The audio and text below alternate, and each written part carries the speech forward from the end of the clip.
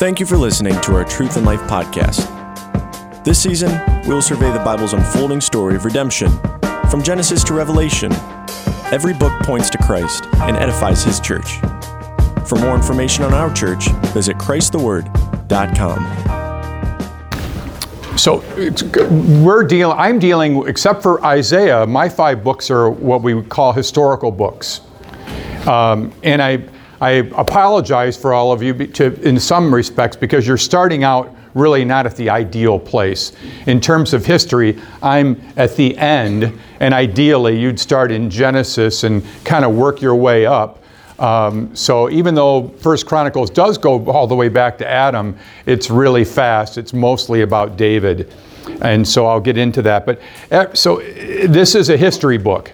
And every historian writes from their own perspective. They, even with purpose, right? That's why we look back and see, well, that person was writing from their perspective, and then somebody else has another history.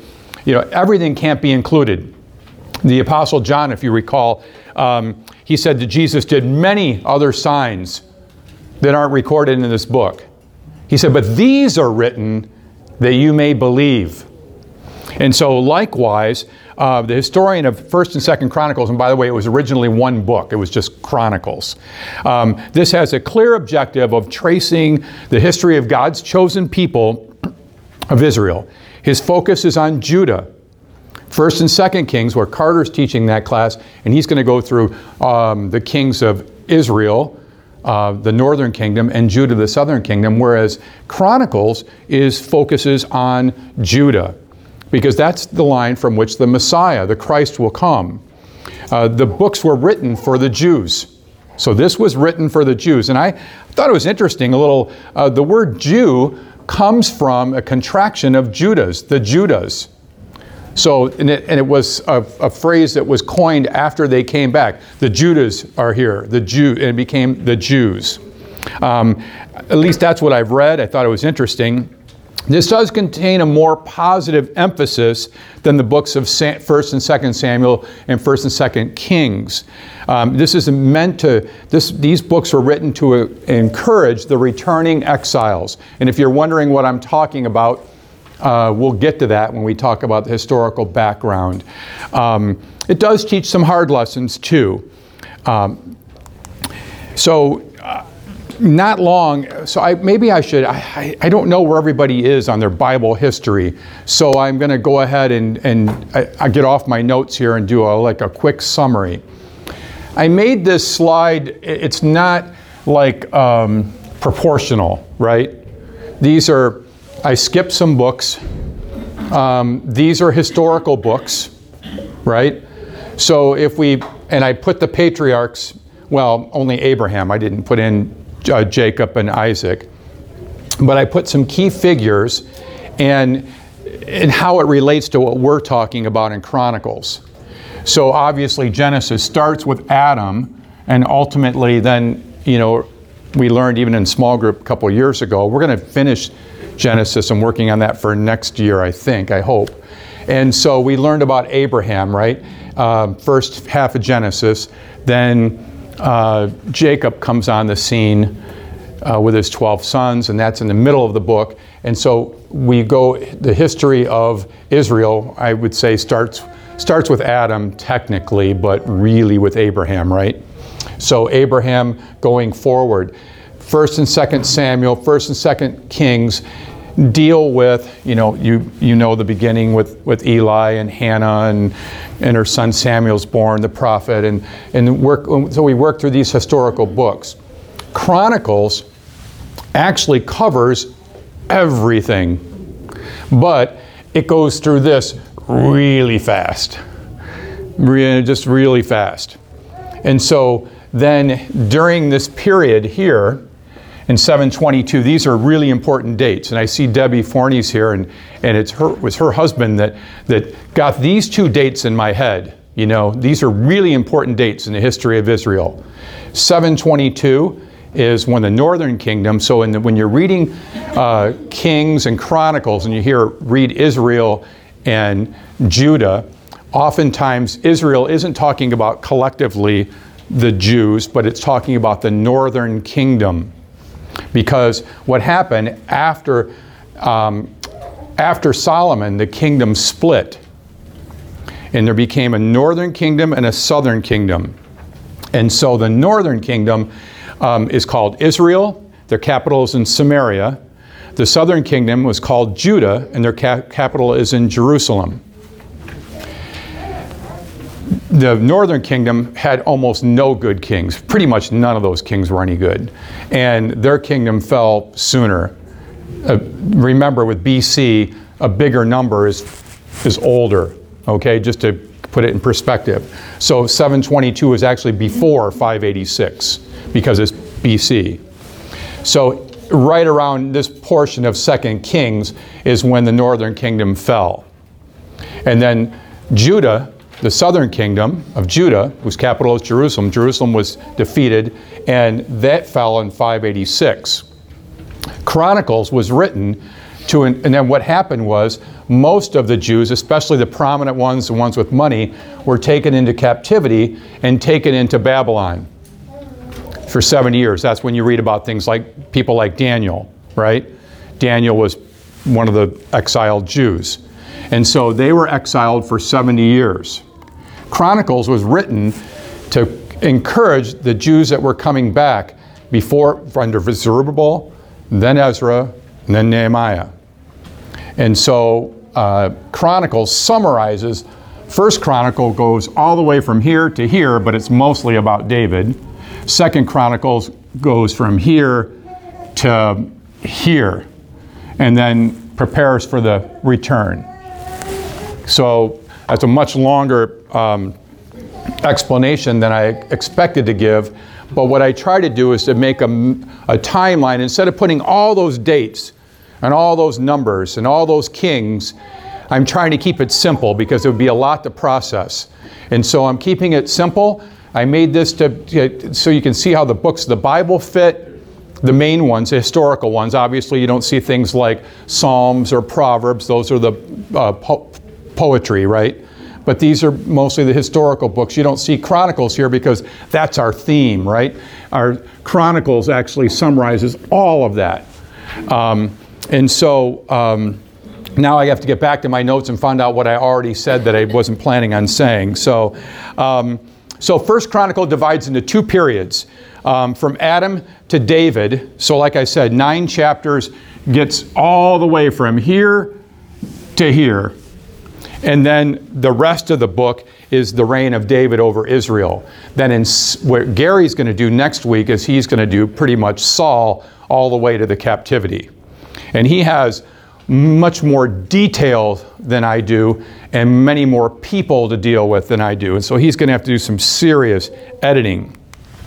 I was at dinner last night with Jacob and Abby Hodge and with another couple, and somebody mentioned, was saying, gosh, I've just read through the Bible and all those the genealogies and Chronicles, like, wow. And yeah, there's about 25 genealogies in Scripture. This is the longest one. It's 9 chapters. And it begins, and so I summarize it. You'll see it might be in your notes. I don't know. I made that, but I don't remember. Mine's really long and yours is really short, so I have to edit. Come on in, and we'll get more chairs if we need them, but there are a few other seats over here. So I'm not going to spend much time on this.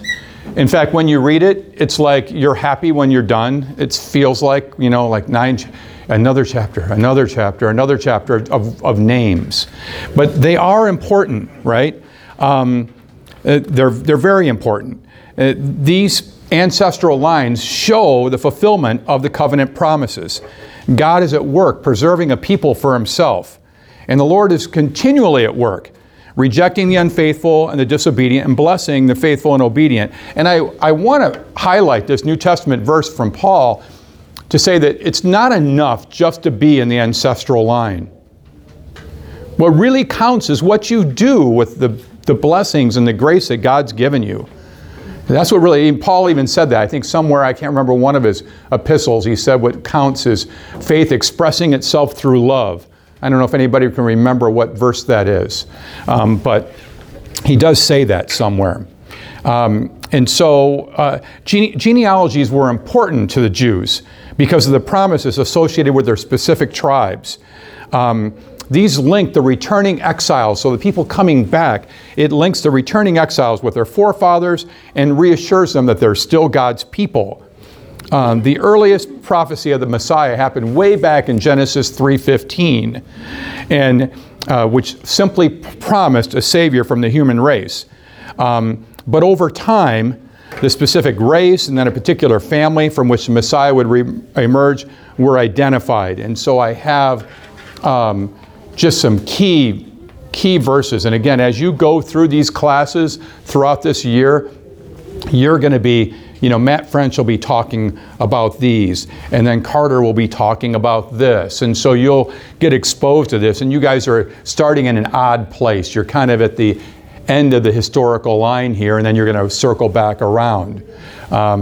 But, maybe this is good prep because it's sort of like when you watch a movie and they show you what happened at the end, and then they go ahead and then show you what happened. So you've kind of got, that's kind of that sort of thing. So we're going to talk about King David's reign, which is the rest of the book, almost 30 chapters, or 20 chapters, about 2/3 of the book. The historical account begins with the death and dishonor of Saul. Valiant men of Jabesh Gilead went and recovered the bodies of Saul and his sons. And God's sovereignty is in plain view. And I'm going to refer to this verse again. This is a verse that a truth that you don't see in Kings. And it's very, very bold. Look at the last sentence. Wow. And I hope you can all read this. And no excuses. As a teacher, I always say, if you can't sit in the back of the room and you can't see the board, then move up, because there's plenty of seats there. Now, I can't say there's plenty of seats here, but get here and get to a seat where you can read the board. You need to read this, because this is, and sometimes the verses are long like this one, and so the print's smaller. Sometimes, like in that 1 Corinthians verse, I can make the print bigger because it was a short verse. But this is really sets up the narrative for the rest of the book. Actually, the rest of the 2 books. The final verse of the chapter is very important. But interestingly, in 1 Chronicles, conspicuous are the omissions of David's life history recorded elsewhere. There's no mention of his agonizing years with King Saul, how he was being chased, his 7-year reign over Judah prior to becoming the king over all Israel, his many wives, the sin with Bathsheba, the treachery with Uriah. None of that, the rebellion of his sons, none of that is recorded in 1 Chronicles. And though David is the central character, it's really God's dealings with and through David form the heart of Chronicles, 1st and 2nd Chronicles. The pivotal point of this book is God's covenant with David. And again, a really long verse. And I hope, I wrote in my note to take your time and make sure everybody can read this. So go ahead and read it. You can read faster than me, so.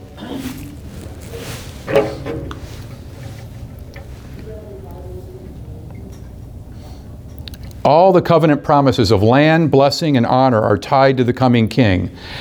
Though Solomon will fulfill a portion of these promises, he will build the physical temple, right? God said, David, sorry, you don't get to do it. David wanted to build a house for God, and God said, nope, I'm gonna have Solomon do it.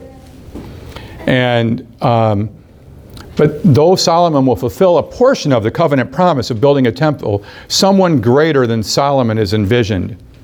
In 1 Chronicles, the central nation is Judah. The central personality is David. The central issue is the covenant with David. And the central objective is the temple. That's what's happening in 1 Chronicles.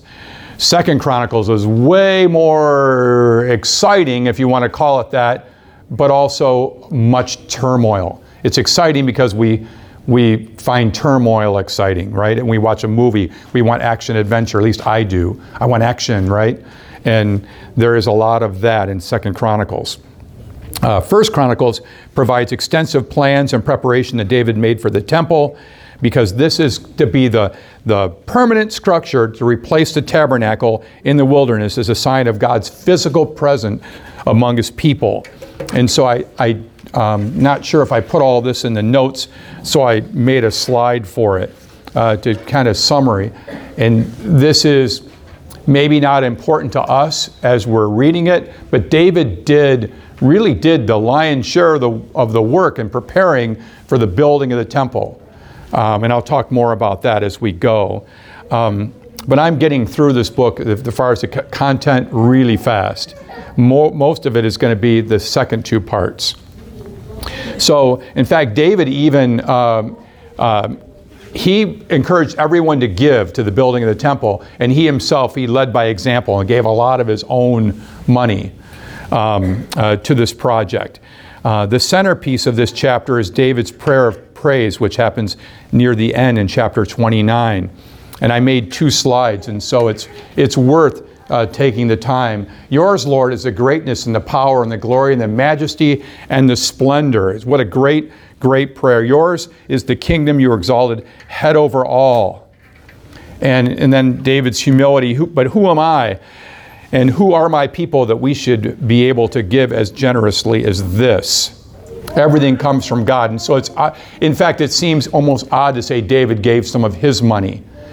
Because, first of all, God gave it to him. It was God's money. That's a lesson for us, right? And also, he had that money because of his position, right? It's not like he was CEO of a company and they paid him his salary, right? So God gave him that money and he gave it back. So in the closing of the book, Solomon is acknowledged as king, and so that's the transition. So 1 Chronicles is a summary from through genealogies from Adam up to David, and then it's really a lot about David working to prepare to build God's temple. And so then at the end of the book, and again, originally, remember, this book was originally one big book, and then somebody split it into 2 parts, 1st, 2nd Chronicles. And so Solomon is acknowledged king. That's the end. And the end is really when David dies. And it's a good break. If you were going to break up 1st Chronicles into 2 books, it was very wisely done where it was. So I'm going to spend most of my time talking about the second 2 parts. Whereas, as I mentioned before, Gary has the unenviable privilege of trying to distill all the history that's in 2nd Chronicles. There's so much history, so many kings. There's 5, he's going to talk, I'm sure, about 5 good kings. None of them were perfect, of course, nobody is. But he's going to talk about 5 kings. That's stuff that I'm not having to talk about today. And that's in addition, by the way, to Solomon and then what happened with his sons and David's sons and the whole bit. Okay, so we're going to talk about Christ and his church. First point, and it's in your notes, the importance of David and the ancestry of the Messiah.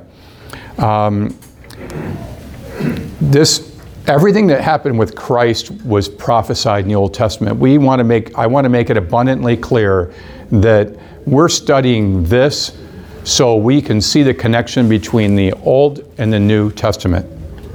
That Jesus, if Jesus appears in the scene in the Old Testament, history never existed, then it wouldn't have been that important. How would we have known who he was, why he was here?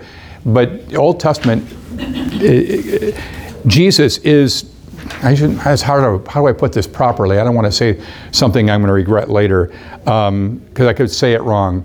But Jesus is the fulfillment of what happened in the Old Testament. That's safe, right? He is the fulfillment of what was prophesied in advance. And so we need the Old Testament so we can kind of corroborate and say, and it's partly why my faith is strong in Christ, because he is the fulfillment of what I see in the Old Testament, which was written before he was born, right? Before as fully man, right? So that's part of why my faith is strengthened, because of the historical evidence in his favor. So you've had time to look at this. I had a verse in Isaiah that I was going to use, but I'm going to save that for when I teach on Isaiah at the very end, lesson number 6. So the Messiah was prophesied through David's line. In announcing the birth of our Lord Jesus Christ, the angel specifically referred to his earthly father as Joseph, son of David. Some people have said that Matthew was written for the Jews from a Jewish perspective. And so if that's true, his Jewish readers needed to know that Jesus was in the correct line in order to fulfill the Old Testament prophecy. Am I making sense? I know I'm going fast. In fact, I'm going so fast, I may have time left over. I don't know, because I'm nervous about getting everything done. So we'll see how this goes. The people, even the people of Israel, understood the anointed one's connection with David. Later, when Jesus began his ministry of preaching and healing the sick, people would say, Son of David, have mercy on us. They understood the connection with David. As his ministry progressed, people asked a question in Matthew 12. People said, could this be the son of David? Even a Gentile woman addressed him with a cry. A Gentile, no less, said, O Lord, son of David. So they saw the connection. They knew that it had to be from the line of David. And Jesus' triumphal entry illustrates the height of the Jewish hope in a Messiah from the line of David. Scripture says the whole city was in an uproar when Jesus entered Jerusalem. And what were people saying? Hosanna, right? Hosanna to the Son of David. Blessed is he who comes in the name of Israel. In the name of the Lord, rather, sorry. But as a second point, Jesus is greater than David. A few days before his death, the Lord Jesus posed a question to a group of Pharisees about the lineage of the Messiah. And I have 2 slides here. And he says, what do you think about the Christ? Whose son is he? And of course they said, the son of David. It's what people have been calling him. But then Jesus says, well then, how does David in the Spirit call him Lord? Jesus at this time is trying to put in people's minds that yes, he is the son of David from a genealogical standpoint, but he is greater than David without coming out and saying it. And so he gives this argument. He says, if David calls him Lord, how is he his son? So he's not, when people think of a son of David, they use that expression as in the line of David, as the promised Messiah who was supposed to, but they, remember, even his own disciples didn't understand that Jesus was God. Right? They didn't understand that. They knew he was a great teacher. They knew he was special. I mean, he healed the sick and raised people from the dead. And John didn't even put everything in there. It's interesting. John only put in 7 signs. Matthew, Mark, and Luke had like 20 some. But like I said in the beginning, but these are written. These are special. So Jesus challenges them, and the point is that Jesus is greater than David. He's not a mere mortal. He intended to provoke thought. He leads them from the known to the unknown. And admittedly, it's a little bit cryptic, right? And Jesus even told the disciples, you're going to know more when the Holy Spirit comes, right? They didn't fully understand. Though the Messiah will descend from David, he'll be greater than David. David's words in Psalm 110 indicate his insight into the person of the Messiah. And this is the verse that Jesus was referring to, the psalm that Jesus was referring to. Psalms is quoted more than any other Old Testament book. But after that's Isaiah, and I get to say that in about 6 weeks. So, acknowledging the supremacy of Christ, even Peter quotes this same psalm in his sermon at Pentecost. And so this is a lot of small print. It's important. And how we're connecting the Old Testament to the New Testament. How Peter in his preaching, Paul as well. If you can read it, I don't know. Is it hard for people to read? No? Oh, beautiful. So glad. Love this big screen. So I hope that you can read that.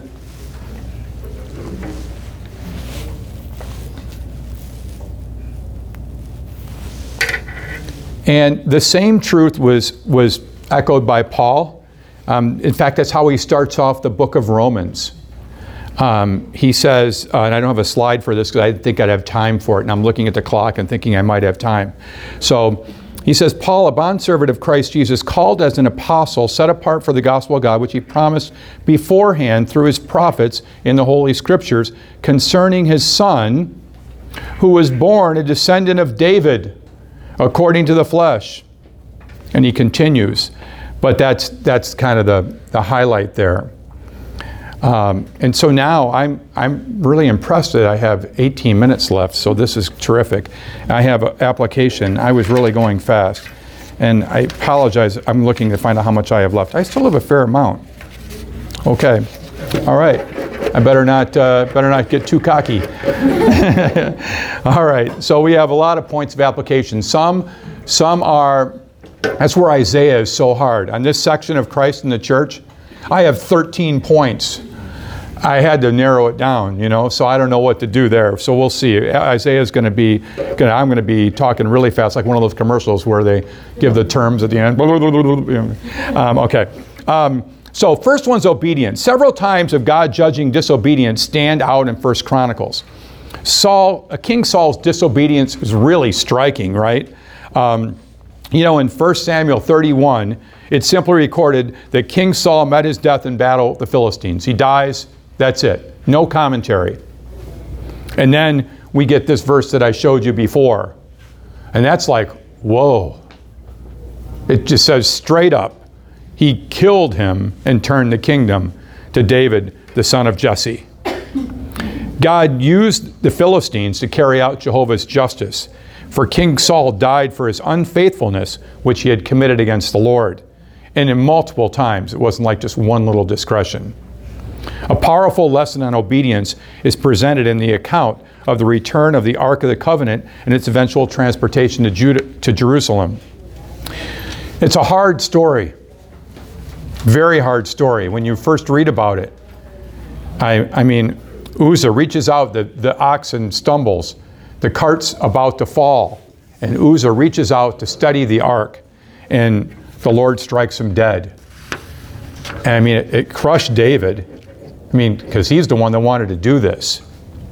And it's the account in 1 Chronicles is much longer than the one in 2 Samuel. 2 Samuel is part of a chapter. Here it's part of 13, all the way 15 through 16. It's a big chunk.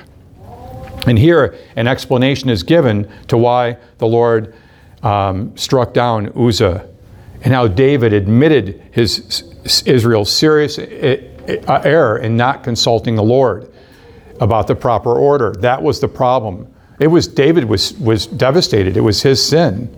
He was gung-ho. He wanted to get this done.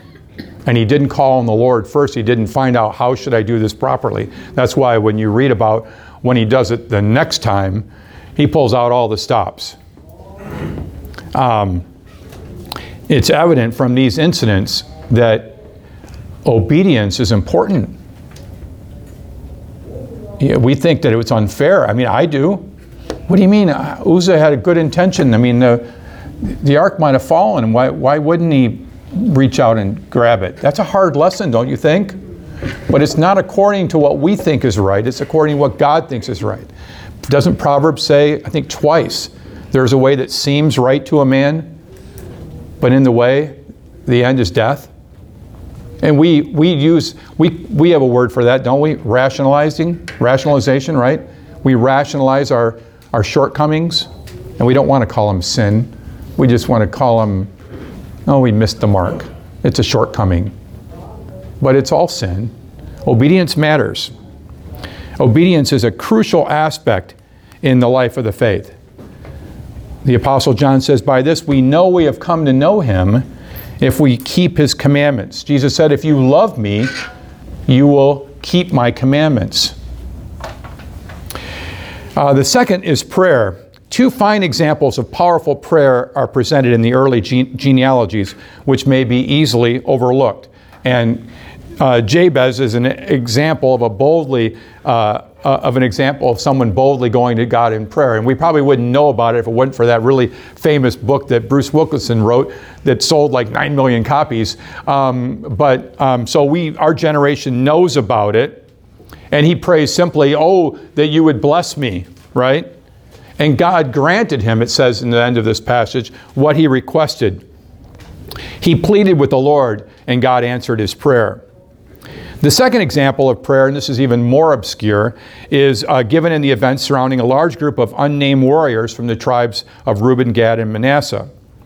And so they're in a tough situation, and so what do? They cried out to God in the battle, and he answered their prayers. These are examples that the prayer of a righteous man availeth much, as it says in James, right? I use the King James because that's how I first heard it, right? We pray because we believe God can help us. I'm going to mention this man, he was a young man. He said this sometime in his 20s, but I thought it was just a profound quote. I love quotes. So, and this one is really fantastic. Learn that urgency in prayer does not so much consist in vehement pleading as in vehement believing. Powerful stuff. So, no slide. I mean, you've probably heard, if you've heard anything about Jeremiah, he says, blessed is the man who trusts in the Lord and whose trust is in the Lord, right? Whose trust is the Lord. So prayer is a vital lesson here in 1 Chronicles. The third one is service. Details are given about the Levites and their appointment to every kind of service of the tabernacle in the house of God. And quick little verse here about that. They seemed, when you read Chronicles, they were enthusiastic about their duties and responsibilities. Later, some of the priests are described as able men for the work of the service of the house of God. There's also an emphasis on the considerable variety of their different gifts of the people employed in God's service. The Apostle Paul reminds the Christians at Corinth that there's great variation in the spiritual gifts. And I'm grateful. I'm a teacher by trade, and I'm grateful that I get to teach here at Christ the Word. But we have other people that have different gifts. I'm thinking of I see Tim here with he has the training in landscaping. And so he helps with that. And our friend Dave Myers is an electrician. Him and Marty are electricians by trade. They get to use their gift to help the church. And I pray that all of you, encourage all of you, whatever your gift is, it doesn't have to be by definition, a spiritual gift, right? You could say that a gift of teaching is somewhat of a spiritual gift, but I teach math.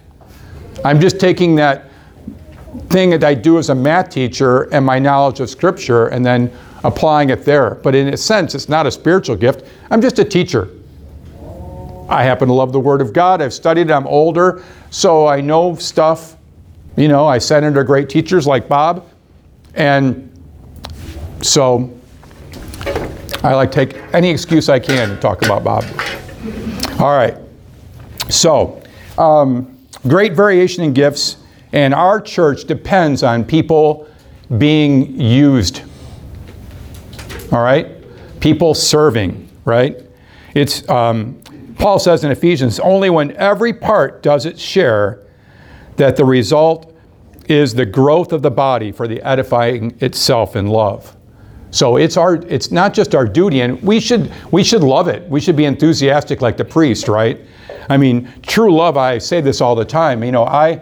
I love my wife, like fiercely. And I love pleasing her. It's a joy to do something kind for her. I don't do it because I'm supposed to. I love doing it. So if you love God, shouldn't your service be with joy? And shouldn't it be it's not only a blessing to the people you serve, but it's a blessing to you. And I think that's something we have to remember. I mean, it's a blessing for me to teach and just think. I always tell people say, oh, that's a great sermon, or that was a great lesson. I got to learn more than you. Because I'm the one studying, right? So look at the blessing it is for me. So I encourage you, service is vital. Next point is leadership. And so in 1 Chronicles we see, and 2nd really, we see the effects of poor leadership when we look through the kings of Judah. And we see the effects of good leadership.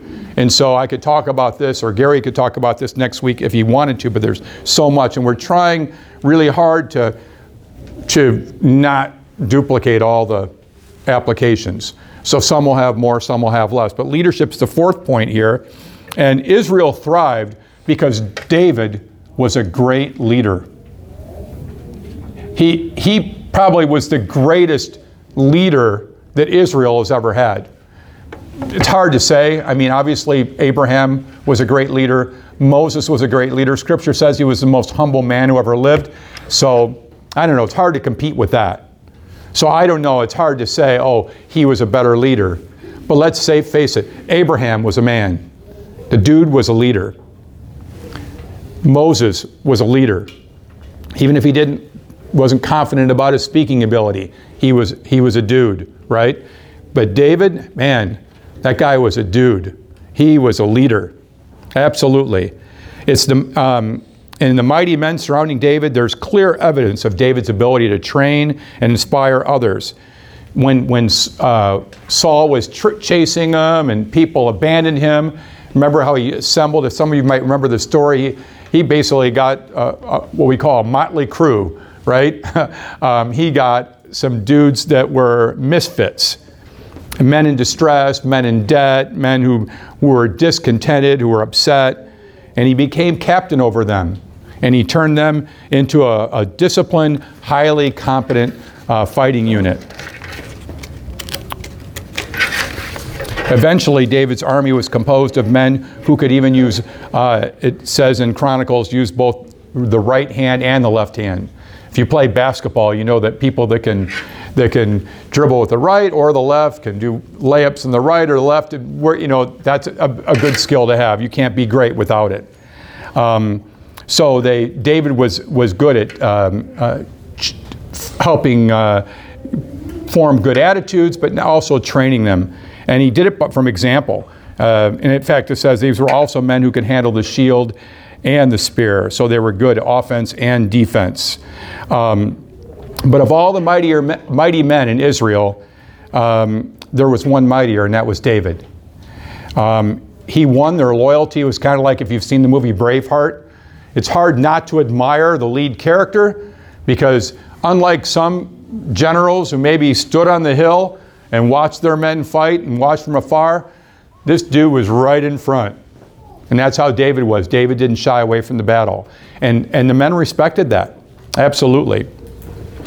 So the church must be committed to train future leaders. And certainly here at Christ the Word, we're concerned about that. That's why we have the Pastors College, right? We're trying to train future leaders. Paul not only trained Timothy to be a pastor, but encouraged him to train others as well. And so he's saying, look, Timothy, I'm training you, but I want to make sure that you train others.